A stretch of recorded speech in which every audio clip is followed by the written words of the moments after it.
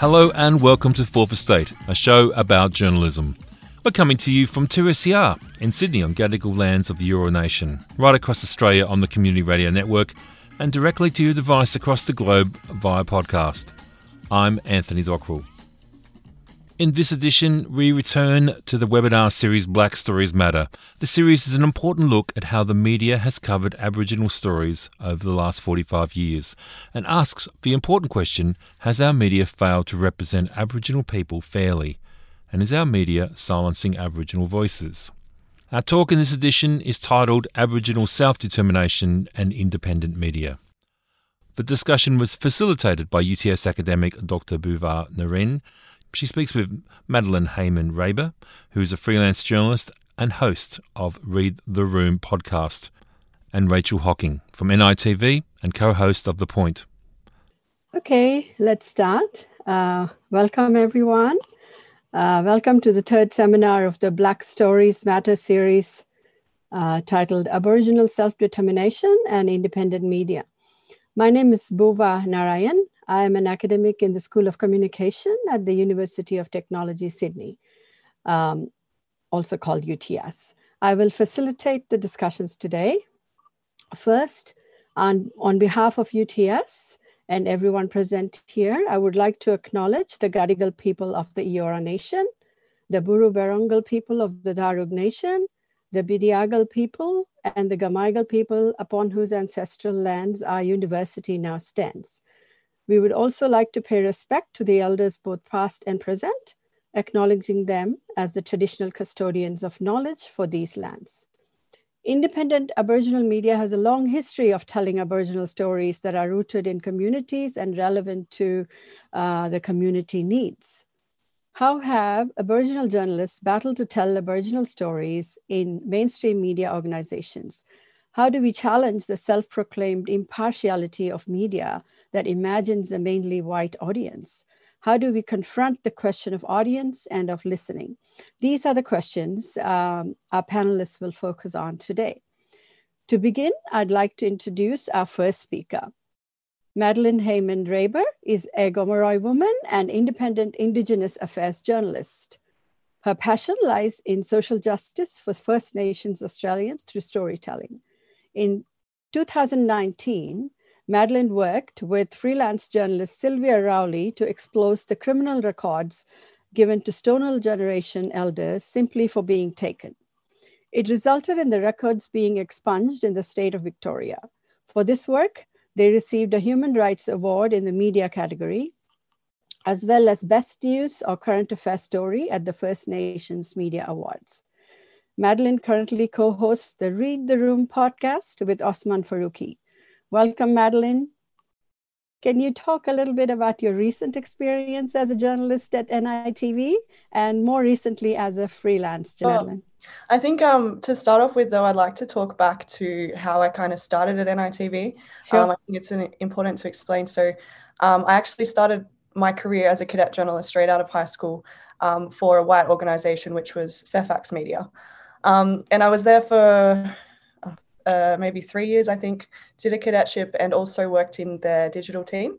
But I ended up leaving that role because I wasn't doing anything of substance. I was just, going we were telling, white stories all the time.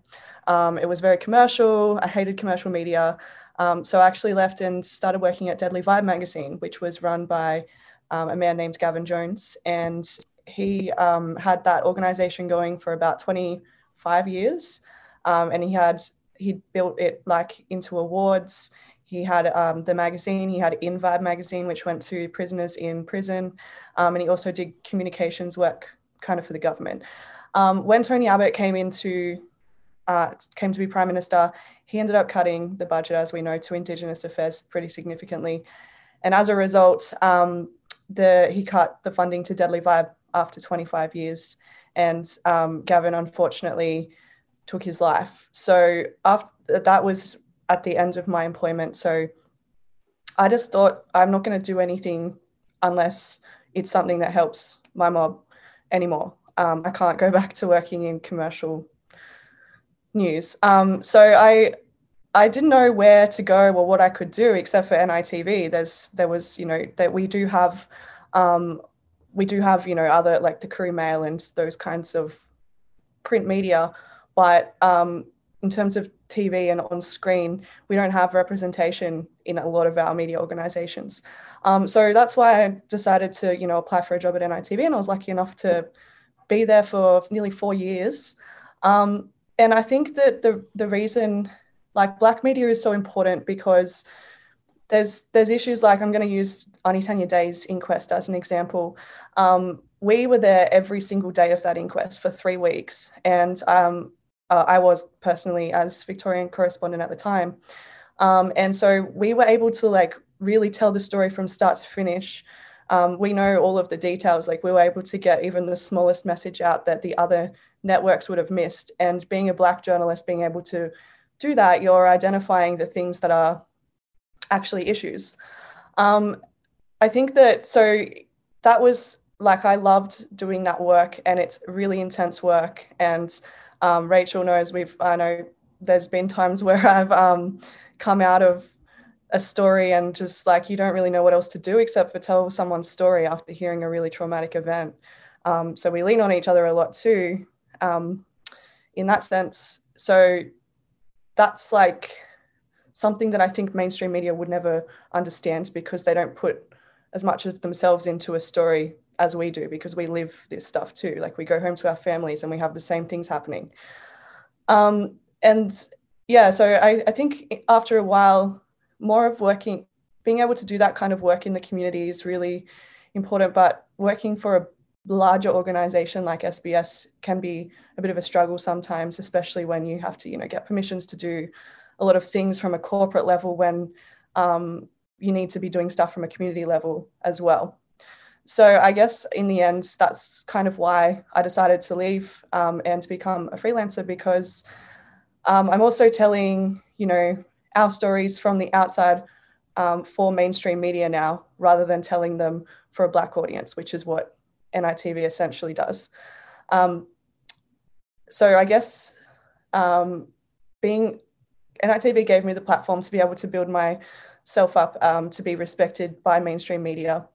And now that I can leave and tell stories through mainstream media for a bigger audience that's like, my aim as a journalist. I think journalism for blackfellas is sort of a way of activism as well, because we're telling our stories in a way that only we can tell them. So yeah, and I also can work closer with the community now. Talked about your shift from NITV to becoming a freelance journalist. Apart from the audience that you talked about, the different audience that you now have, has it also sort of changed the sort of the independence or the freedom that you have to report the things you want to report? Yeah, for sure. I think being able to build such strong connections with community through my job, like not only just because I'm black, but through my job, is good, because a lot of the time I can help, like families who are struggling with media requests and things like that. They can come to me now and I can give them advice on how to deal with them, or even pitch something on their behalf, say, get their story and pitch something to somewhere to be able to tell their story in the way that it should be told, if they're worried about it being told in the wrong way. We have another question. Can you share your experience reporting on convictions for members of Stolen Generations and how you achieved change through this reporting? Yeah, so basically it started off, we had, sorry, I just went mind blank. We had a journalist come to us with the story, basically. So she found it, Sylvia Rowley, who I jointly won the award with. So she found this in the first place and she brought it to us. She's English, so she just wanted to make sure that black media told the story, basically. But she worked on it with us because she's a journalist too, but she was working alongside Uncle Larry Walsh, and she accidentally discovered that he had a criminal record. So she came to us and we figured out in Victoria this happened, to so many people. And the initial story that she did got picked up by a Greens member, Nina, can't remember her last name, sorry, Springle, and she put it before Parliament, and they ended up talking about it. So we did a second story to keep the pressure on, I guess. And we went and we talked to several other elders who were in the same position. And it turns out that this didn't actually just happen in Victoria, it's happened in New South Wales and other states as well, because when the states were kind of established, they would borrow each other's law. And these happened up until I think it was 1992. And so it's affected, I guess, a lot of people's lives in the sense that we had one elder that I spoke to, and she had been in Parramatta Girls' Home, and she had a criminal record for being taken and put in the home. And when she snuck out as a teenager or anything like that, when she had a police contact, they would record those as also criminal records. And then when she got caught when she was like 16 or something for having a very small amount of marijuana with her, she actually went to prison, which because she had these previous convictions, including the criminal record for being taken. Thank you so much. That was such a powerful story and introduction. Thank you very much. I'm sure the audience has many questions for you, but we'll come back to them later. Now I'd like to introduce Rachel Hawking to our audience. Our second speaker is Rachel Hawking. Rachel is a Warlpiri woman with roots in the Tanami Desert of the Northern Territory. She has been a reporter and presenter for NITV since 2015 and currently co-hosts its flagship show, The Point. In 2019, Rachel joined the board for the Dart Center for Journalism and Trauma in Asia Pacific, where she advocates for better trauma-informed reporting in Indigenous communities. Rachel is an intersectional feminist who is passionate about Aboriginal women's rights, language revival, and climate justice. Welcome, Rachel. Can you reflect on the recent SBS debates about diversity in the workplace and perhaps how that affects choices made in SBS reporting? Yeah, thank you, Buva. And it's nice to be on a panel again with my sis, Maddie. Before I begin, I'd like to acknowledge that I'm speaking from Cammeraygal country in Sydney's north. I pay my respects to elders past and present. And I also pay respects to all the mobs you're probably listening to this yarn from right across this country. And if there's anyone in the NT, shout out, because I'm very homesick right now. My country is Warlpiri country, like Buva said, in the Tanami Desert. And one thing that I also wanted to acknowledge is while we're speaking from Gadigal land, Cammeraygal country, Eora Nation here in Sydney, we've been reflecting recently in my work on the fact that it's 250 years since Captain Cook sailed into Botany Bay. And I think it's really important to acknowledge the resistance that was put up to that event and the events that followed, the invasion that followed. So if anyone is listening and they're a traditional owner, my deepest respects to you today. A shout out quickly as well before I touch on the SBS stuff that's been happening lately. I have to shout out to independent Black media. I started out at the Koori Mail as a freelancer in Melbourne. I think a lot of us did. A lot of us started off as stringers for various Black media, or we started off in Aboriginal radio, which has been massive in this country since the 60s and 70s. Places like Karma in the Central Desert of Australia, started by Freda Glynn.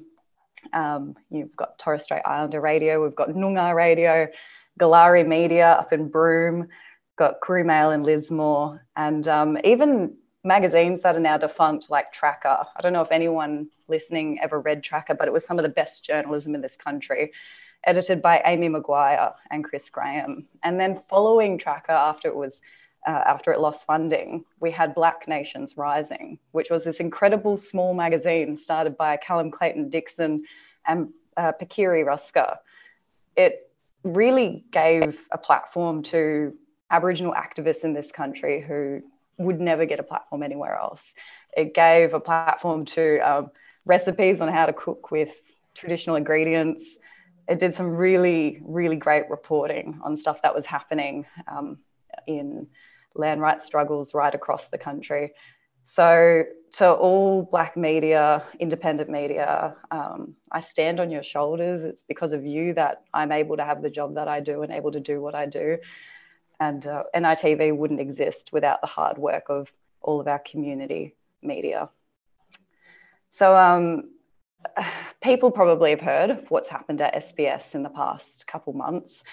And I'll give a tiny bit of background just for anyone who hasn't. Basically, we had a reckoning with our own situation in the media landscape, which was very surprising to a lot of people because SBS is the multicultural broadcaster and NITV is the Indigenous broadcaster.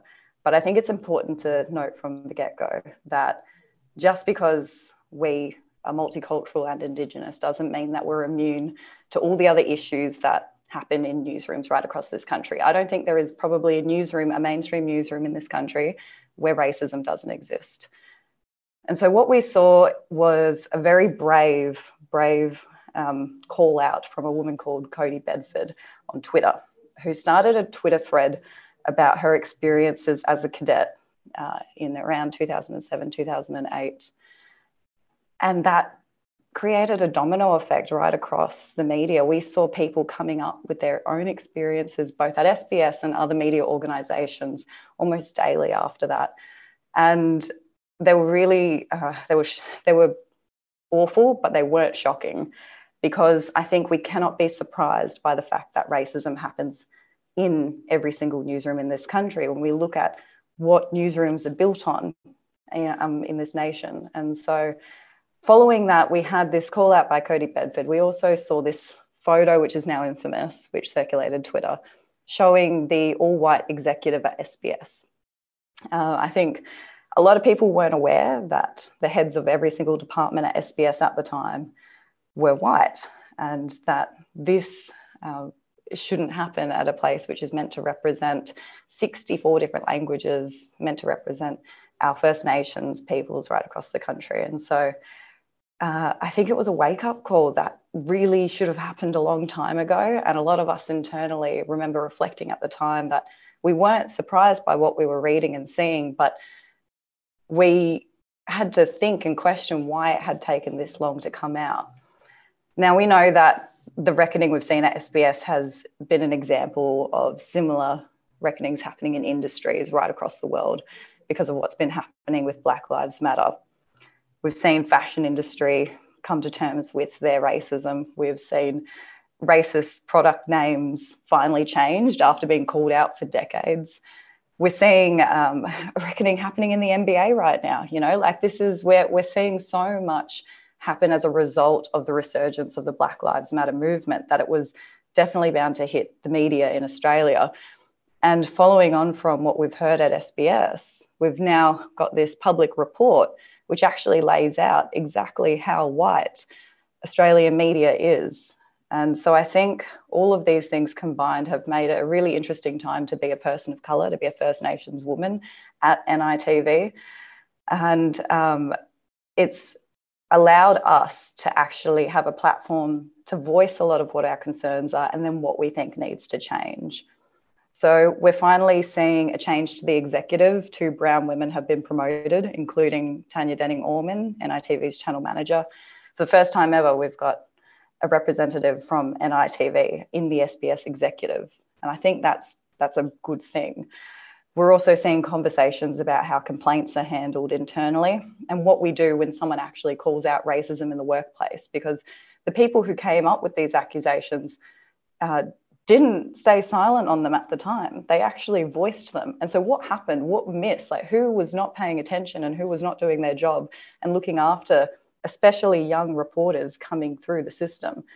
So looking at the complaints process and how this stuff is handled, looking at the HR department and how representative it is, there's a lot of work being done behind the scenes. And I think, like any organisation, any industry that's having mass change at the moment, we're actually not going to know what the results are and how productive it is, or what it's going to look like for the next generation for years to come. Because structural change and systemic racism, structural change that happens as a result of systemic racism, takes time.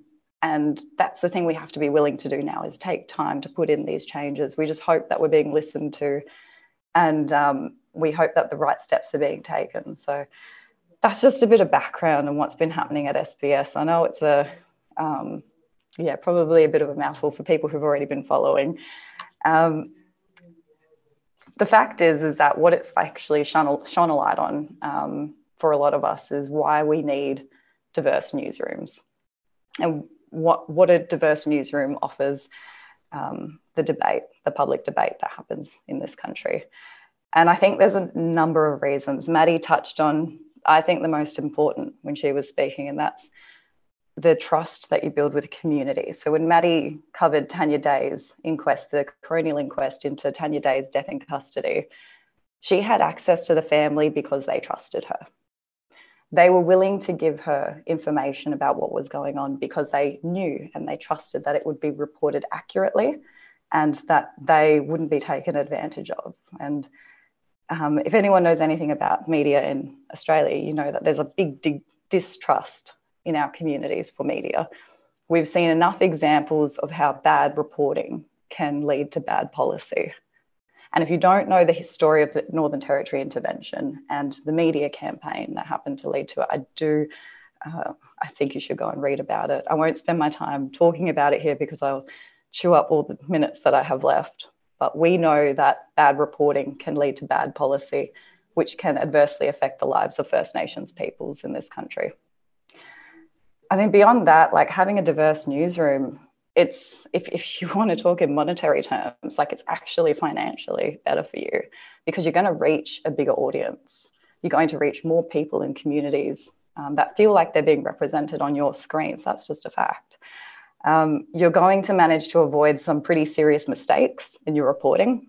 At NITV, we obviously represent a whole bunch of different nations from across the country. So if SBS is doing a story, a First Nations story, then they can come to us and ask for advice about how do you pronounce this tribe name? How do you say this place name? If somebody has died, what is the cultural protocol here? What are the steps to make sure that we sensitively report on this community's plight? And if you do that, if you do report sensitively, if you do get it right, you're going to be trusted by that community to come back and tell stories again. I think I've covered just about everything. I think one thing I'll mention just on the trust thing, because I think it's so important to make sure that people understand the difference between like being a Black journalist, being a Black woman, and actually reporting on Indigenous affairs. The level of trust from community informs your reporting. It allows you to get that access. It allows you to tell stories accurately and sensitively. But beyond that, there's a level of accountability that is not taught in journalism schools. We are held to such a high standard, and you will see it on Black Twitter every single day. You know, we will get called out if we get shit wrong, as we should. And that level of accountability allows us to go back to our work and make sure that we are putting out the best story possible for our community, because we don't just serve the public, we're serving something deeper than that. And I think a lot of non-Indigenous journalists could learn from that, the importance of making sure that you do go back to community sometimes and you let them look at parts of your story, or you ask them how they want to be referred to rather than just, you know, assuming. There's so much assumption that goes on in mainstream media. And I don't think that we should fall back on these old tenets of journalism that impartiality is the only way to get a good story. We have to remember that the rules of journalism in this country were written by old white men. Style guides were written by old white men. Style guides up until recently didn't capitalize Indigenous and Aboriginal, let alone allowing for the nuance in spelling different tribe names. So there's a lot to unpack there, and I know I probably just word vomited it out, but that's sort of what I wanted to sum up. Thank you so much, Rachel. You mentioned Cody's tweet before, and going on from that, what is the tension between a person working in an organization and then them being on social media?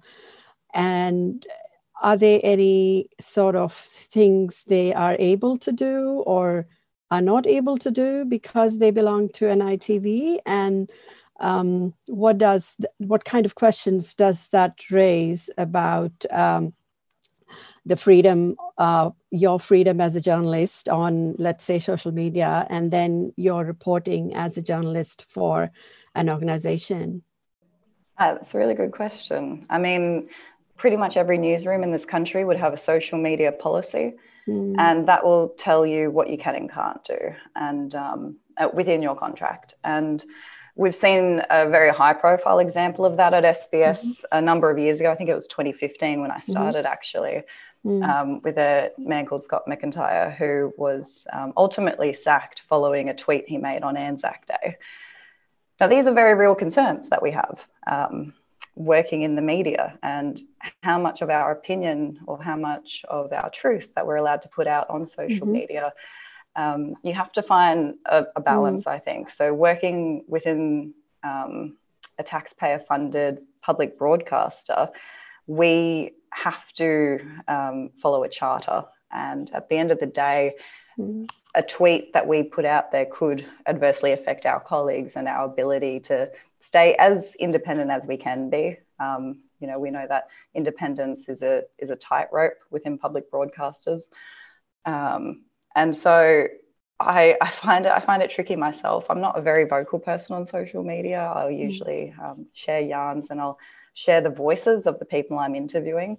I know that I would have more freedom to speak my opinions if I wasn't working for a public broadcaster. Thank you so much. So in the book that we referred to before, they found that Koori Mail's reporting was much more willing to get into the intricacies of Aboriginal political debate and reform.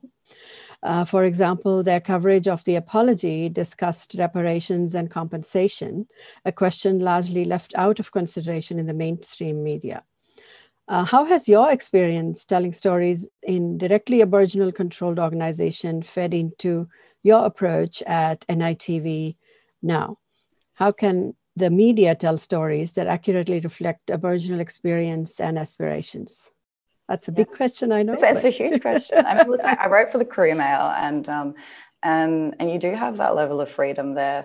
I will say that NITV didn't exist when we had the apology, and that if it had been around, we would have seen reporting on reparations and calls for compensation, which we report on regularly every anniversary. I think because NITV is made up of majority Aboriginal and Torres Strait Islander journalists, we have, like I said before, this accountability from our communities to report on the nuance and the depth that comes with our stories, that comes with a land rights yarn, that comes with a climate justice story, that comes with deaths in custody. And it's on all of us to bring back the feedback we get from our communities to our editors and to relay what their concerns are, whether it's concerns with our reporting or concerns with how we should be reporting. And so what we have at NITV is robust debate about and robust discussion from journalists about how a story should be covered. And we're able to have that pretty openly because we're blackfellas and we're pretty honest with each other. You've been listening to an edited version of Black Stories Matter, a 4-part series from the Indigenous Land and Justice Research Hub, Centre for Advancement of Indigenous Knowledge, and the Faculty of Arts and Social Science at UTS. Dr. Buva Naren spoke with Madeline Heyman-Raber and Rachel Hocking. And thanks to Impact Studios for their production and sharing of the audio. And thank you for listening to Fourth Estate. This edition was recorded at the studios of 2SER and heard across the country on the Community Radio Network. Fourth Estate is produced with the assistance of the Community Broadcasting Foundation. Thanks to the Foundation for their continuing support. Make sure you subscribe to Fourth Estate on your favourite podcast app so you can hear us talk media, politics, and a lot in between. We'll be back with more next week, but in the meantime, you can stay in touch with us on Twitter. Our handle is 4thEstateAU. My name is Anthony Dockrell. Thanks for listening.